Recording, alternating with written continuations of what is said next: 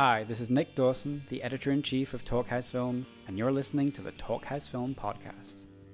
There aren't really any rules or guidelines for these podcasts. It's simply two interesting people asking each other questions they genuinely want to know the answer to.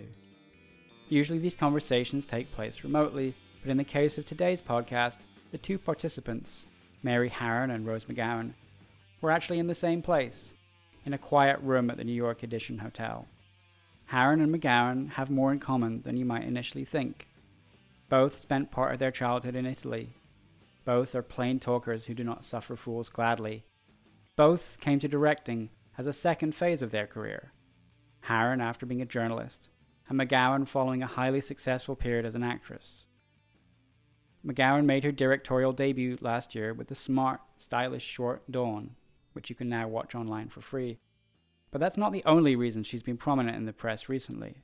When in June she tweeted a note suggesting she wear a push-up bra for a meeting about an upcoming Adam Sandler movie, it caused a media uproar that resulted in her being dropped by her agency. Over the course of their conversation, she and Harron talk about this and much more. From Harron's journalistic roots and her experiences making American Psycho, to McGowan's difficult childhood and adolescence, and her outspoken views about the film industry. It's not just your body of work, it's your body of life, kind of, that I really respond to. And Johnny Ramone was like one of my best friends. Oh, wow, yeah. And I would bake him 2 cakes a week and put them, and I was his chief baker, not as a job, but as just as a friend. As a friend. And, when he got sick and he was dying, I would just put them outside his door with little notes. And Linda Ramone, his widow, is like actually my best friend. And I love that part of, you got the first interview with, like Sid and Johnny. That's, and still friends with, oh my gosh, my brain is melting. The drummer. Oh. Stevie. Yes. Not the drummer, Stevie. Yes. Steve Jones. All those people are like awesome, and it's so funny, like, hearing about this New York, in a way, this storied New York that I never quite saw. I remember more like late 90s New York, which was great fun, but it wasn't like what. It feels, late 90s New York feels a lot more like now, old New York than it does now. In the last 15 years. It's very odd. Yeah, it's like, odd. It lasted the longest time. Right through the 80s, the East Village lasted the longest time, and then it was gone. I sort of feel the same way about L.A., too. I was just in L.A. and driving up the Sunset Strip where I, spent part of my childhood near there. And it's like, oh, my God, it's all high-rise. It's all a mall. I hate these blocks, ugly buildings blocks that they're building, and they use every square footage, every inch. They're literally right on the street. And what are you leaving architecturally? Nothing. You're leaving a box. It makes me kind of insane, to tell you the truth. Yeah. And I think the whole point of LA is that it rolls. The whole thing is it has the actual hillsides roll. Yeah.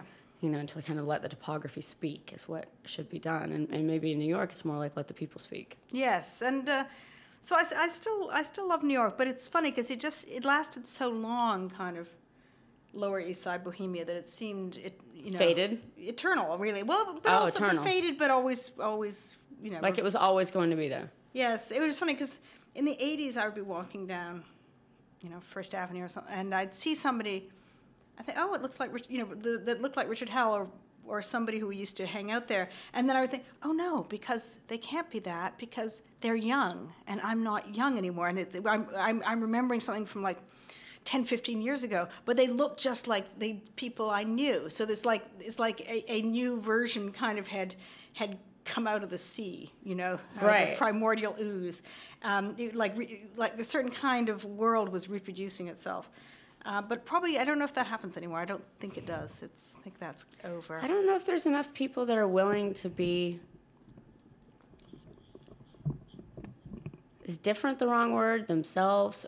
Off? I don't know, because I ran around. I was a runaway when I was 13, and I got taken in by 3 trans girls and a stripper named Tina.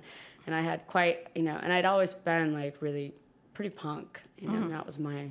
jam, really. I had my own weird like dress style, but in spirit, I would wear like men's like Charlie Chaplin-esque suits and bowler hats, when I was 12, At 13, I was jumping off planes. If they had a layover, I would get off the plane, wherever the layover was, and just disappear, having cops look for you everywhere. And it was kind of like, I got to crisscross mostly West Coast, but bigger parts of the country. And so it would have been like matching up with the period of the primordial ooze that you're talking about. So it's part of that ooze. And it's really, I don't know if people get to have as many adventures in some ways. And I don't know if they want to. I hope they do. Yeah. But it was a more lawless city. There were That's kind the of thing. no rules. Right. Yeah. Where is that? I don't know. I mean, as a parent, it's like, it's great. I have 2 teenage daughters, so it's like New York is a very safe city for them. I can let them run all over. But in terms of... But I like growing up fast. When people are like, oh, I feel bad you grew up so fast, I'm like, I fucking had a great time. Where did you go when you ran away? Where was it? What part I of was town? actually in Oregon at that point, which is not my favorite place in the world.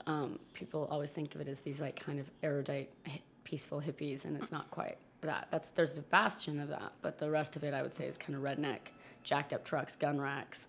And I went a little earlier than that, straight from Italy to backwoods Oregon, with again the rednecks and the jacked up trucks and the gun racks every single day. You're the ugliest thing I ever seen. I'm like, you saw, not seen. And it was kind of navigating. There's just something about me that kind of, and it related to Hollywood later, very much so. Like, there's something about me they just kind of wanted to crush. They don't usually want to actually look at something different and wonder about why it's different or why it speaks differently or why it has a different language, or it's just easier to crush it than to reflect on it and maybe look past the boundaries of your own life.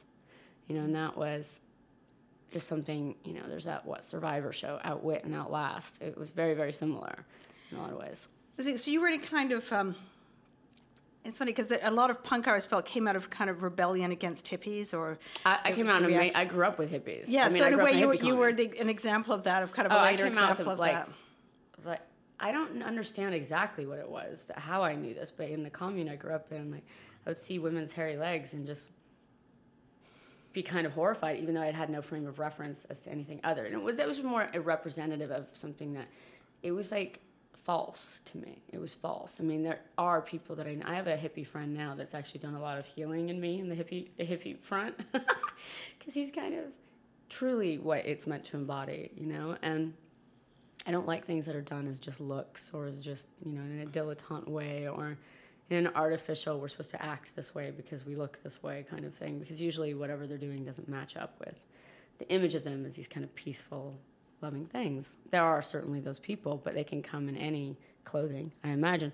But I did come out like waving red lipstick. I was like, oh no, fuck this. And everyone was horrified. Oh yeah, oh God. I mean, I went to the store, I think when I was 12, and I came back with Clairol blue black hair dye and Revlon love that red lipstick, and that was all she wrote. And I was like, and that was your look for the... And that was pretty much set the precedent for my life, the template at age 12. It was, I just didn't, I just didn't, I mean, I was reading a lot of the old, like, a lot of old just like kind of like Lisa Fonse-Greaves, like those kind of like people with that black hair and red lips. More like, not so much punk, like fucked up punk. I had a lot of punk friends. I was just always in my own kind of weird, kind of old movie. I studied film with my father loosely since I was 4. So for me, like, I always wanted to look like this. I've never been able to track down the film, but some crazy film I saw in Italy with this nurse who was very beautiful with black hair and white skin and red lips. And she's on the phone talking to this doctor, and he tells her he can't see her anymore. This is all in Italian. So she takes out her red lipstick in the payphone booth, rips her shirt open, and draws it all over her face and her breasts. And I was like, fabulous. I think I was like 4 or 5, and I got very excited about it. I was like, that's amazing. That's what I want to be when I grow up. Oh, that's great. I think the movies you see very early that you can't quite remember what they were have huge impact. They huge impact on you. And sometimes you'll feel that impact years later. When I was 18, I went to Mexico, and I was staying with this Mexican family, and we went to the movies, which is a wild experience in Mexico City. Yeah, and the first one was a film called Night of a Thousand Cats, which is a famously bad horror movie, actually, I have to say. Amazing. Like one of the worst movies ever made. And then the second one was an American movie American horror movie called Let's Scare Jennifer to Death, which is an amazing kind of, I guess, early 70s, kind of an early independent film, but it's a horror movie and it's very ambiguous. And I thought about that film for years. It had a big influence on me. And later when I did, Moth Diaries, I was definitely affected by Let's Scare Jennifer to Death. It had a very ambiguous ending, and I think sometimes, and it took me years to kind of track down what it was that I saw completely like that naively, like what is, but I really liked it. It was very strange. It was like an early independent film, and so you sort of see these things. The imprint. Yeah, the imprint. How Gone with the Wind was deeply imprinted upon me at age 5, but Mammy was speaking Italian. Oh, that's great. Oh, yes, because I remember everything's dubbed there. I remember seeing a Roger Corman film in Italy when I was a kid. Mask of the Red Death. And everybody's speaking Italian. Yeah. But it's so weird, as someone who's been dubbed, yeah. It's very funny to see. It's like, you stole my voice. I mean, it is funny, like, how much just, and the countries actually where they speak more English are because they're too poor to dub. Yeah. Really, so they have subtitles. And it's fascinating to, like, travel the world. And I was at this drag karaoke show or some random horrible thing in LA, and this kid came up to me, and he had a really thick accent, and I was trying to understand him. And he's this TV show I'd gotten stuck on for a long time. He's like, "Oh, that was on the show Saddam let play in Baghdad." I'm a fugitive, escapee from. I escaped Baghdad in Iraq during this was like 4 years ago, during the war, and we grew up, and that's how I learned English, and that's how I was like, that is so. And of course, I was like, Ude and Kuse know who I am. You don't say. They were huge fans. You're lucky you didn't get kidnapped and brought to. Baghdad I've had other kidnappings, so why not that one? But yes, I suppose so. That was quite. Did they say what it was about the show that? That's the weirdest part. It was 3 girls with powers. Yeah. So it's complete. But that show somehow that one passed. That was. Which is funny because England, I think, was because it was about witches. Oh my God, was the last country to put it on the air because they were so freaked out about witchcraft. Yeah, because they they're funny.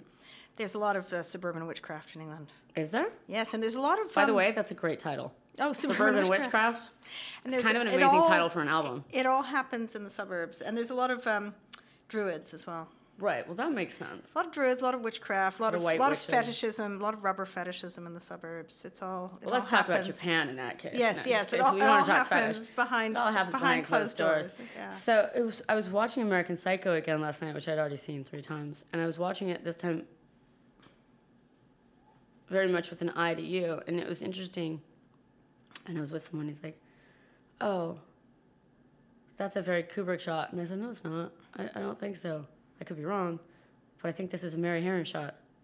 How do you feel about it? It always annoys me when people are like, "This looks like this and this and this." No, and everybody has influences, but what if it's not? What if it's actually your I'm okay. I'm okay with that because actually when I met with the DP, I did say it's Kubrick and But it's Polanski. Interesting, out of the, which I totally agree with, but out of there's shots that you have where it's almost like Bale is coming forward. Mm-hmm. So it's almost like a convex, like it is the symmetry.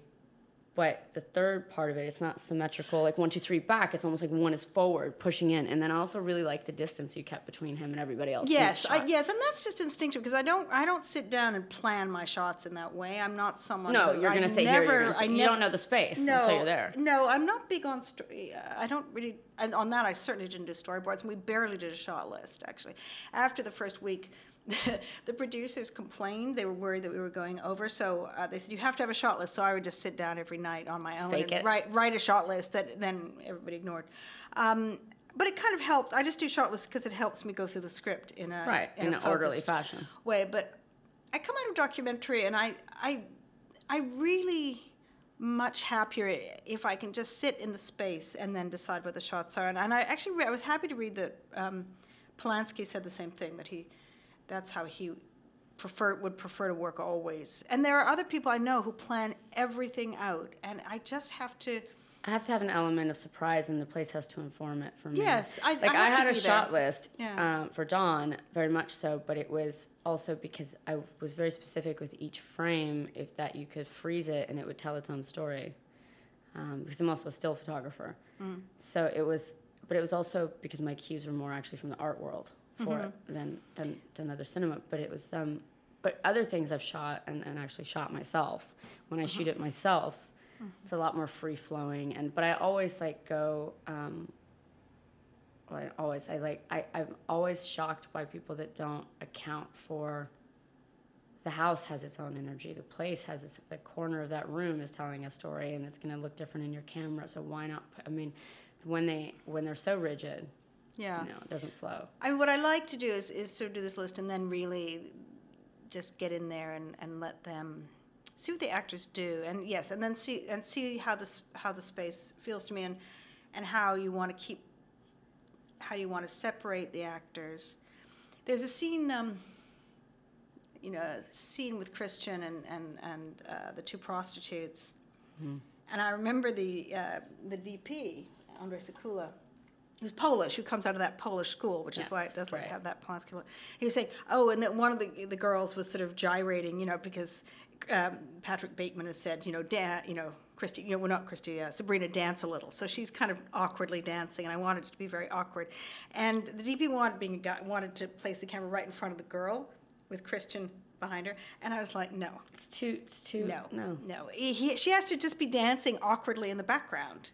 Well, that's also another thing I was going to bring up that I really noticed that you did, and even in the shots where it's Christian, Bale nude or close to nude, doing a stretching, and having been somebody who was in front of somebody's camera, naked, it was really.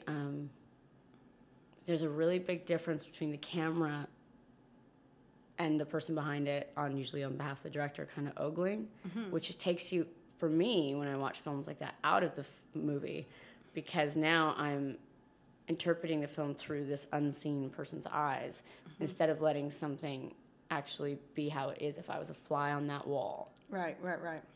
Which is without the male gaze. Yeah. It separates from that. And it wasn't like Christian Bale, when he was, I would have to say, he's on the floor and he's stretching, I was thinking about how most maybe people I've worked with would be doing pans, work. I mean, it's just overkill and it's too much and it takes, and that's not reality. And reality is, it's heightened reality and not reality. It's film, but at the same time, are we not trying to let people into another world, another life, another room, to hear other voices? At the same time, are we not all? I'm an audience member first and foremost. So I've studied audiences forever as part of one. I studied myself in my reaction to film, and I don't like it. I think a lot of times, most of the male directors I've worked with, they can't quite help themselves from insinuating themselves into it in a way. And sometimes that is in a more male. I'm not castigating them, but they are what they are. So if they're said to be visual creatures, quote unquote, it can get rapey. Yeah. No, and actually in this case also, when Christian was, doing his exercises, there's also something comic about it. Oh, so funny. And so, you have to let breathing room happen for that. Yeah, and so and comedy plays well in wide shots. The kind of camera lingering or panning. No, it's really funny if he's just there, kind of fanatically, doing his crunches.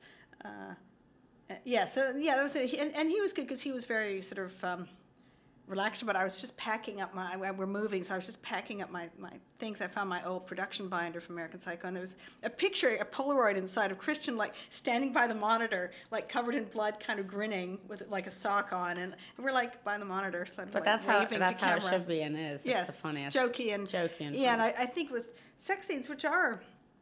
It's very embarrassing situation. So you have to kind of be very matter of fact, I think, and as if it's sports. This is exactly okay, and break and break. Yes, and that movement and this. That. In fact, for some of those sex scenes, we wrote out positions and gave them numbers and then try number 3. Because that kind of had a detachment that was. We weren't. It's also he's quite detached. So yes, very well. We weren't trying to create hot sex scenes. No, but that sex scene, but but that's what I mean, is that you weren't trying to create hot sex scenes, but a lot of times people, like, all of a sudden, if it was honestly like a different director, it would be like, yeah, I got 2 girls and a guy on the wall. Yes, my fantasy. My fantasy, this is my time. This is my moment. And you're like, don't make it the audience's moment. That's not what it's about. Yeah. No, I mean, I think that must be strange for the performer. Right. Well, it's stranger watching it. Yeah. Because, I mean, after you've done it, you have to then. Oh, that's uncomfortable. That's the more uncomfortable part, I think. You're like, I managed to be completely detached and kind of fly away, but now I'm here and I'm staring at my detachment, but my body, and then my voice comes out of my mouth, and I hear my sisters. I don't really watch myself ever because it's just too weird. Yes. It's not right. I was very good at what I did, but I'm also good at tying my shoes. It was not that different for me. Yeah. I'm not somebody, I didn't come out like waving the banner of like, I'm going to be a thespian. And I have mad respect for people that are, and for people that are true actors. And I think I was dedicated to being very good. But that's also like, if I had accidentally wound up in another career, I would also dedicate myself to being very good at that. Yeah. So when I basically grew up and had the choice, I was like, oh no, I choose not to do this. So when you, was it more fun, like in the very early, when you sort of fell into it, like doing Doom Generation, was that more fun because it was so new? And Well, I did Doom Generation. I guess you'd acted for quite a bit before. As a kid, no? No. I didn't know what a mark was. They would say, stand on your mark, and the X. I'd walk across the room. I didn't know what it was. It was 5 weeks after my boyfriend was murdered, and I was discovered 3 weeks after he was killed. And I had nowhere to live, so I did the movie so I could get enough money for rent, and then I had some left over and went to visit Napoleon's summer house outside of Paris. It was hard work, but it trained me very well. It was like boot camp for sets and boot camp for acting. I mean, I've calculated I've spent over 57,000 hours on sets. Oh. So it's in no way, and then having had the kind of peripatetic but fairly thorough film education I did, and then so when I was discovered, I was like, well, I guess this makes sense. I was film. I love film. I know, It's like one of my main passions. And then it was just kind of contractually, a lot of things happen that you can't get out of.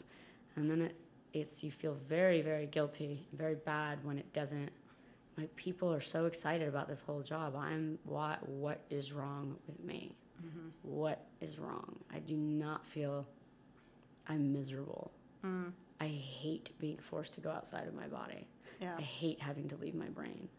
And I would have to abandon it, like 15, 16 hours a day. Yeah. And because even when you're not in the moment, you're on a set, you're not you. You're not thinking your thoughts particularly. You're thinking like thoughts around 100 people. And it was just something that was particularly stifling, and it was choking the life out of me. It was just, I actually hated it. Hated acting. I hated it. I didn't hate the acting part of it. I hated the trade-off. I hated having to leave my body and my mind for something else that I was playing that frankly wasn't as interesting or dynamic as my own brain. And then being in it was very bothersome. And then also the often very cruel things that were going on behind the scenes. I was like, wait, so how is this supposed to be cool? Like good? I was on a Tarantino film, and I was like, this is like, what is wrong with me? Everybody else here is so happy to be here, and I'm fucking miserable. I didn't act that way, because you act like you're thrilled to be there, and then you act in the movie, so you're just acting all the time, and which is quite exhausting. And I bring it, give like 150%. And not with him, but with other people, sometimes you're like, but they're not. They're kind of a lot of people, like, some directors that were like totally half-assed it, and I'm like, that's not fair. You like can't only pay attention to 2 departments on your film and like, oh, I hired a great production designer, he'll do it. Oh, I hired this person, they'll do it. No, your fingers need to be on every single part of it. Every single part is you. You are responsible. I wouldn't, and so for me, like it was just like having no voice. So Dawn came out of realizing really that what I was doing was so many people's dreams, and you collectively feel that. You go into a restaurant in LA and you have the hostess like kind of glaring at you because she would want to put an ice pick through your head to do what you're doing. And to which I would say, here's your ice pick. Go for it. It's okay. I don't, and I kind of had to come to terms with the fact that it was everybody else's dream but not mine. I'd never formed the dream, so to speak. I had formed being very good at whatever it was I did, but I also have a bunch of other jobs that I do that I'm also quite good at. It's strange for people who grew up on movie sets and how that affects your... I grew up part-time. I had a very strong sense of self from like as early as I can remember. Like never, my aunt met me when I was 3. She came over from America to Italy. She said she's never met anybody who's changed less in their life. She said that's not a good thing necessarily. I've just never met anyone who's changed less in their life, personality-wise. And so it was always me, but I resented. I just didn't like, it just didn't sit well with me, but somehow it just kind of kept going. And I have 7 brothers and sisters, and I could help them and put them through college and do all sorts of things. And you emancipated yourself, right? I did. I took myself to court when I was like how did you? and a half. I was because everybody kind of goes through phases where they want to emancipate. This. No, I represented myself in court. How were you able to do that? Who told you that you could do it? And how did you find out? I read about it. Yeah. I read about it, and I just wanted autonomy. The thing is that if someone's not doing right by you, why should they have control over you and your decisions and your life? And I was certainly. I had like 25 cents to my name. It wasn't out of. So you weren't able to. Did you have to prove that you were financially self-sufficient, or they just let you? I think I just conned them into it. I was just myself. It wasn't a con. In fact, the judge said I'd represented myself better than any self-represented person he'd had. I think it was really just about. I just wanted freedom. That's the number one thing I've looked for and wanted my whole life. And my parents were very, my great-grandmother, when she was, just after the Depression, ran away from home at 13 and set off cross-country on trains. It's something in my family. We're all, have this intense wanderlust, and I just couldn't be bound to one place and one life. And your parents were like, what? No. Not really. Yeah. They were like, oh, Rose. Okay, if that's what you want to do. My dad's nickname for me, which I wasn't, for some reason, allowed to know about until he died. He told my sisters not to tell me. He was a kook. He called me the brave one. That was my nickname. And I was kind of born with, a fist up and a sword in the other hand. And so you emancipated in Oregon. I was actually in California at that point, legally, because I wanted to have... I like the rights, the laws in California better. And you didn't have to be 16 to be emancipated, like in Oregon. Mm-hmm. So what I did was I would turn myself in at a police station, and I would tell them I was from X place that I wasn't from, and they would buy me a bus ticket to get me home. And so then I crisscrossed the country that way, a lot of the country, by just repeatedly turning myself in at police stations. Then I just had a whole network of ways to get around based on crying in a police station saying I was a runaway and wanted to go home. And they didn't call your parents, or? No, because I said they moved. I only know the town they live in. They just don't know what to do with you. They want to get rid of you. Oh, wow, that's very, very inventive. You should do a film about There's a lot. That life. So that's really creative. So you would just go, you tell your story. Would they give you a sandwich? Would they put you on a Greyhound bus with a sandwich? And a sandwich from the vending machine and a new life. And how many, so did you say, oh, I want to go to... Boise. I'll go to Boise. Oh, okay, I've been here 4 days. This sucks. Let's go to Portland. Okay, this sucks. Let's go to, Utah. That really sucks. Okay, let's go. So you finally worked your way towards... California. And where did you end up there? Los Angeles, actually. There's something about the topography of California in general. Because I traveled the coast up and down a bunch on the bus. And I just fell in love with the rolling hills, the trees, and just... my favorite place I lived other than that, besides Italy, was Colorado in the mountains, and I've just always had quite a thing for them. And I Where did you live in LA when you got there? I rented a room for $300, and I lied somehow. I don't even understand how this happened. I lied to this medical company, this medical PR firm I saw an ad for that they wanted, and a junior account executive. I don't know what the fuck that is. And so I invented that I was a graduate of the USC Corporate School of Communications. And how did I don't even know what that is. How did you come up with that? I don't know, and I don't even think it exists. It just sounded really they didn't good. ask for proof or anything? No. And you were 15 or something? I was 14 and a half. And what They had a 14-and-a-half-year-old talking to Bristol Myers Squibb people on the phone, dealing with their breast implant scandal at the time. And how long did this last? That one lasted for about like 8 months, and then I got fired. But that was the longest job I ever had before I got fired. Every other normal job I ever had, I've gotten fired from quite quickly. And you would go to an office, and I would go to this office, which was miserable, and every day they would bring me in and lecture me that I wasn't dressed like appropriately for an office, because I was like, I would basically imitate what I thought an office person would wear. So it was just like these kooky outfits that I was coming up with from like Goodwill, or What would you wear? Like I would get a cowl neck turtleneck, those turtlenecks with the really big 70s funnel necks, and cut it and wear it as a mini skirt with black tights, black combat boots, Doc Martens, so they weren't too egregious, and then like a men's button-down shirt, but it was always like kind of wrinkly, or I don't know. I didn't look like whatever they looked like. I didn't understand. I mean, but it was just more amusing. It was just the con, really. It was just the con. And were you good at this? I'm just fascinated about how you managed to survive for 8 months. I was very good.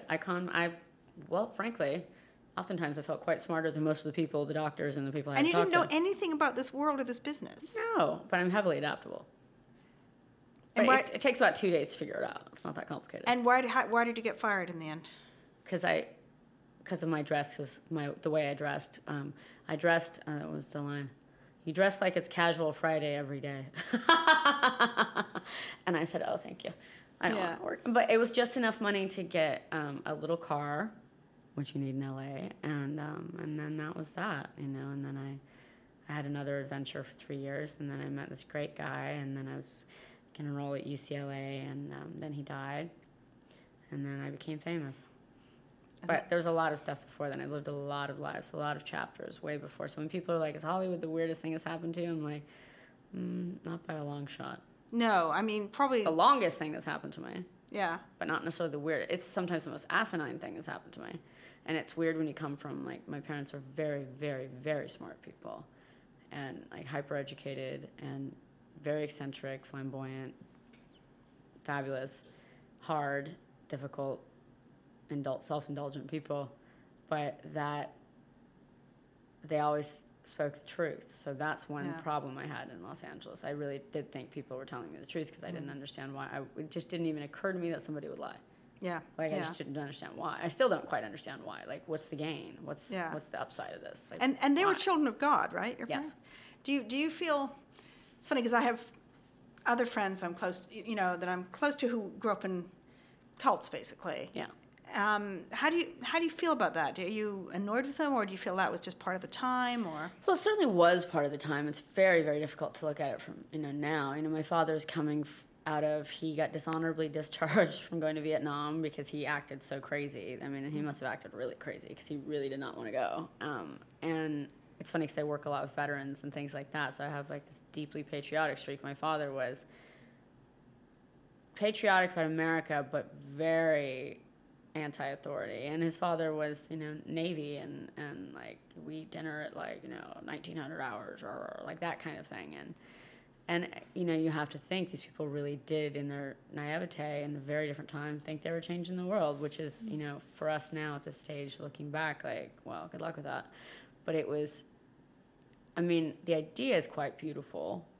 In practice, absolutely not. And like anything it was kind of like growing up in the Medici court. Intrigue, overthrows, like people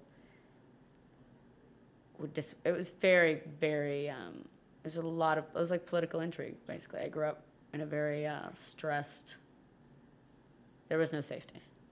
That's the safety has been something that's lacking in my life. Like that's never happened. There has been no safe place to land. Yes. Hollywood wasn't that place either. No, for sure. Hollywood was not that place. No, for sure. No, it's interesting. When I was at college, I was in England, I wanted to be a writer when I left college. Or at the most, I thought maybe I would write films. I hadn't got my mind around actually directing for many years. But I was going to be, and then I met the Children of God at I think, Waterloo Station or Paddington Station, wherever I was getting the train back to college, because they would do these recruiting things. I know. And I was a very sort of cynical young woman, really, and suspicious of all this stuff. So, but I was very fascinated by them. And at one point, when I left college, for the first year, I thought I was going to write a book about cult. I was very fascinated by Children of If you don't God. mind my asking, what year do you think that was? Oh, this was like 75, 76, I mean, that 75, seriously could have 75. actually been my parents, because my parents were in England. Oh, well, see, I was maybe conceived in, it was your dad I my talked dad was to. restoring Lady Jane Grey's castle, like just how they got it. Well, maybe I talked to him at Paddington Station. How odd. And they were very, friendly and nice, but it was like... There's a thing. There's a thing. There's a thing. There's a thing. And then I actually got very interested in Unification Church, which was very big here when I moved to New York after college. And I actually went through their 3-day training program so that I could sort of undercover, so I could write about it. But then it got too much for me, and I discovered punk rock and abandoned fuck that. Fuck that. I abandoned my book on cults. But it was a very interesting...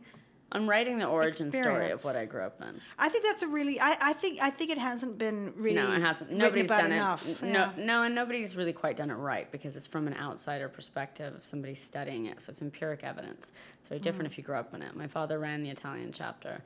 Yeah. My first and earliest memory is being 3 years old and having somebody, which they would do every night, and I was just so bored of it. Every night they would come and sit on the end of the bed and say, "Have you let God into your heart today?" And I would say, "No." And as I reasoned to myself, it wasn't that I didn't believe in God. I didn't believe in their God.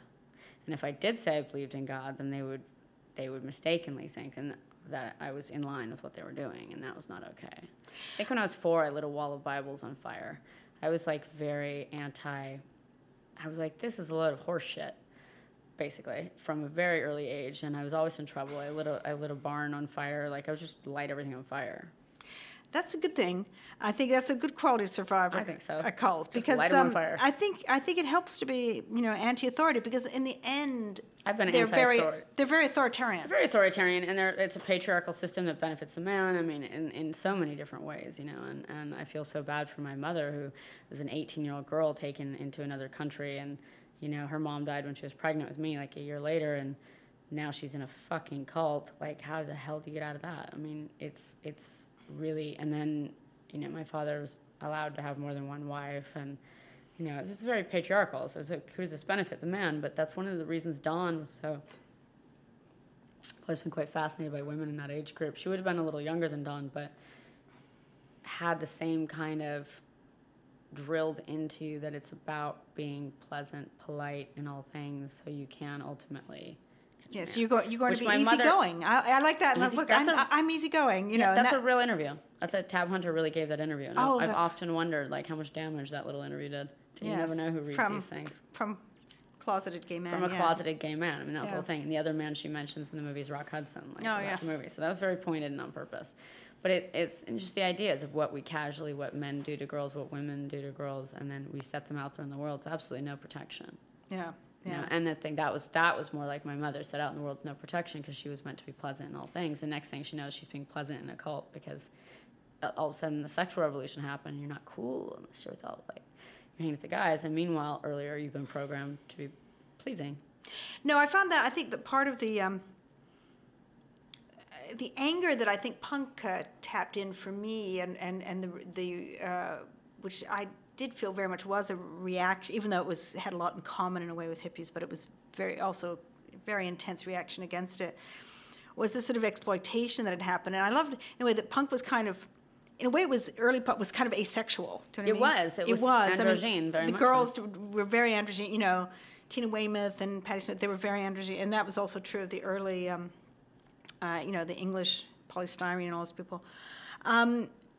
Because the pressure, to be the good hippie girl, because I was kind of grew up. What's the fucking difference between being the good girl in LA, like the girl with the long hair that twirls on the ends, with the like this, with the big eyes, and you're so intelligent, you're so this, you're so that. It's all a mirror to some dipshit who doesn't deserve it, frankly. Yes, and it was also the idea of what is the great hippie chick? She's someone who doesn't cause problems. Mm-hmm. She's cool with everything, and she will that have really sex is Dawn. have sex with everyone. Right, that's Dawn. But they were raised in that kind of, usually in that environment, maybe not as upper class or something like that, but to societally, the messages they got. Yeah. And certainly, but then all of a sudden this revolution, quote unquote, happens, but it's still completely benefiting the men. Yes. And all the 60s cults, I think every single one, it was run by some middle-aged guy, basically. Oh, this is like a middle-aged Jewish man. Yeah. Well, I think they all were. I mean, pretty much. It's not funny. Yeah.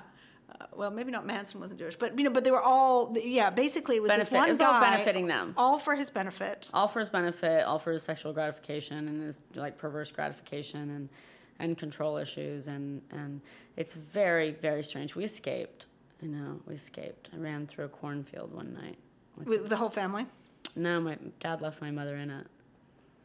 And I escaped with my father and some of my brothers and sisters and his other wife. And this dude chasing after us with a hammer. Wow. Yeah, it was very filmic. I remember thinking... In Oregon or No, this is Italy. In Italy. Wow. Through a cornfield, thunder and lightning, like the corn stalks whipping my face. Like, yeah, there's a lot. Wow, there's a lot of memory. That's a good scene. I filmed everything in my head. Yes. At a very early age, I filmed everything. Yeah. I was always outside of my body, but that's usually the safe refuge, isn't it? You float up above. Yeah. When you have trauma, you're above and you watch. But that serves you well for directing. I always feel like if you're going into film, you're going to direct, you should try and have a difficult childhood because it really does prepare you. It's just so banal otherwise, I think, in some ways. Like, what they draw upon is, like, seriously, that's your problem? That's what you're going to do? But I find also it's like, well, really, what can you do to me that didn't already happen? Or There's a couple things that I'd managed to protect myself from happening and then later happened in Hollywood, and I was like, really? Seriously? Well, I think also if you're a performer, it's much, much harder. It's much harder. Yeah, because I think if you're a director, that you may have to go through certain, humiliation or rejection, but you're not going through the kind of behavior that a performer, an actress. No, there's.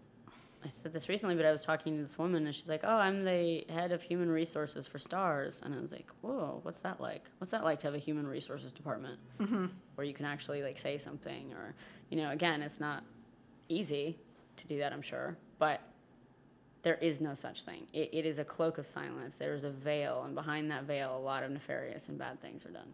Yes, and do you think there's a lot of girls. Any movement towards stopping that? I am. I saw your thing about the audition. Oh, that was just so stupid. Yeah. That was funny that people freaked out about it, yeah. or like because I was like...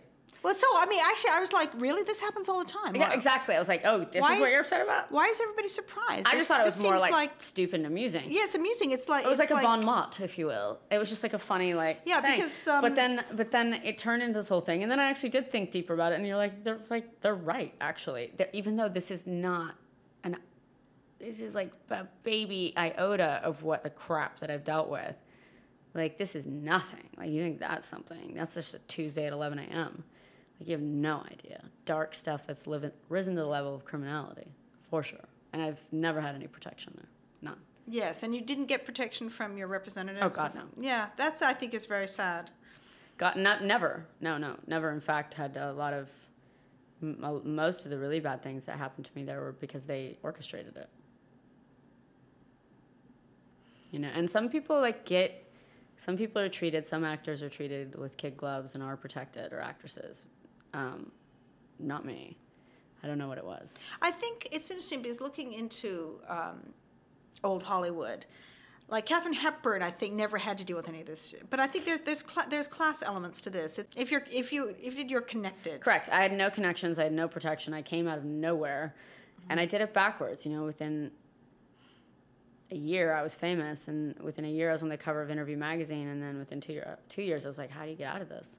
Yeah. How do you stop this? How do you become unfamous? So I spent the last 7 years really dismantling a lot of that. It was funny when I was young in New York and writing about punk, which I did for free because then I had all these jobs.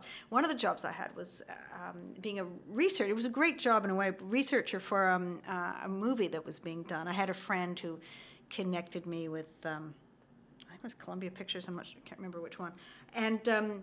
I had to go and have a meeting as this young researcher with this the big executive, and then we went to Juilliard's to go and I only had this one meeting. Had to sort of interview me.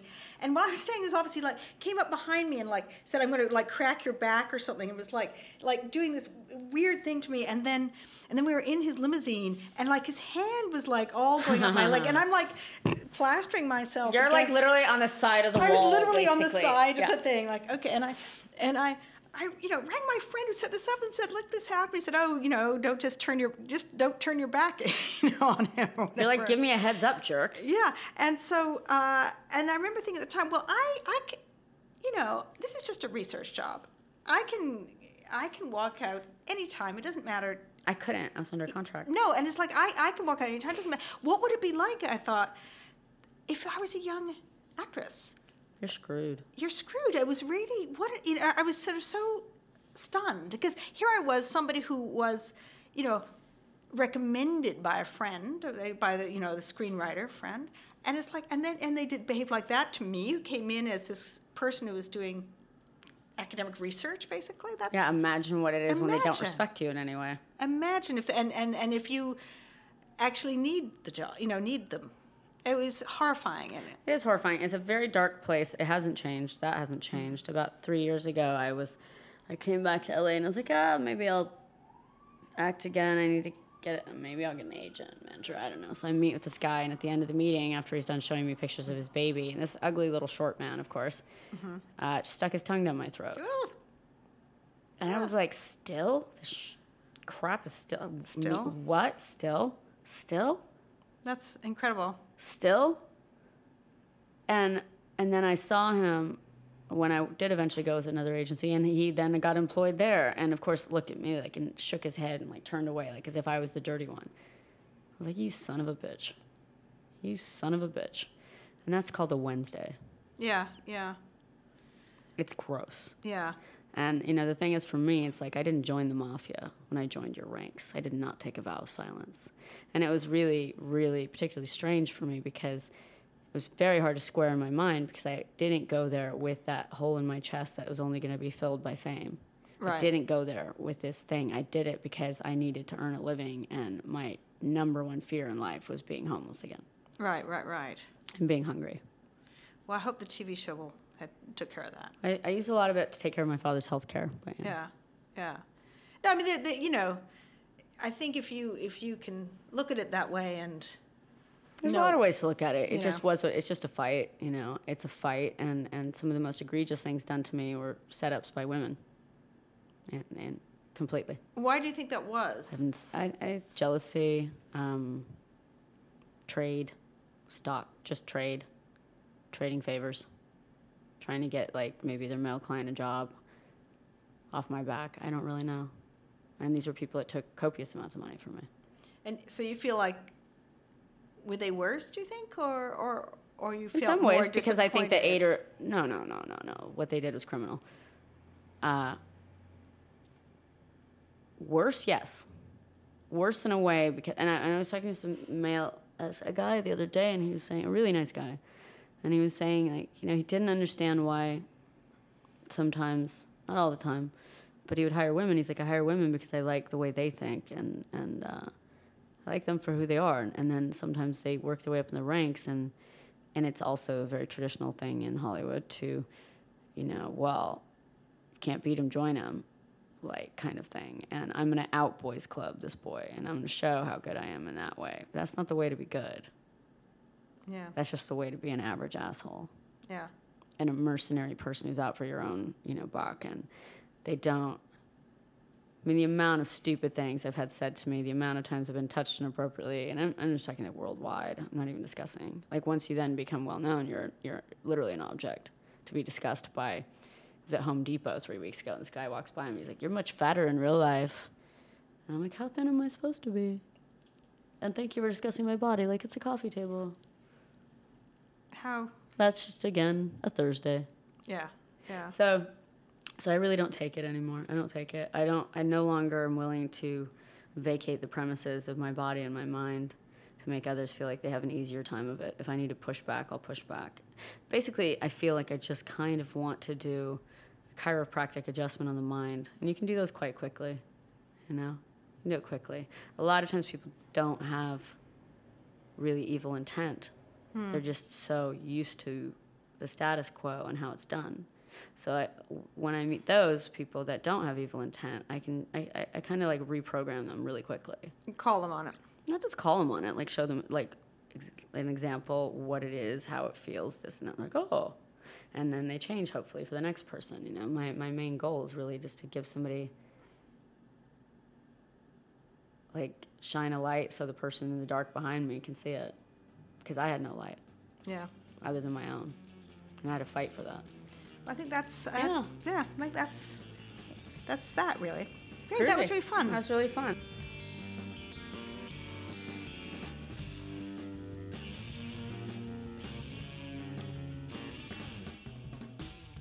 This is Nick Dawson from Talkhouse Film, and you've been listening to Mary Harron and Rose McGowan on the Talkhouse Film podcast. The episode was engineered by David Gorin and edited by Elia Einhorn. For more filmmakers talking film and TV, visit thetalkhouse.com/film. Subscribe to Talkhouse Film and Talkhouse Music podcasts on iTunes, where you can find all our previous episodes. And while you're there, please rate and review if you can. I always notice on podcasts they start rolling before they tell you. Yes, and then you say 7 minutes later, like, are you taping me? Yes, there'd be crazy things are being said.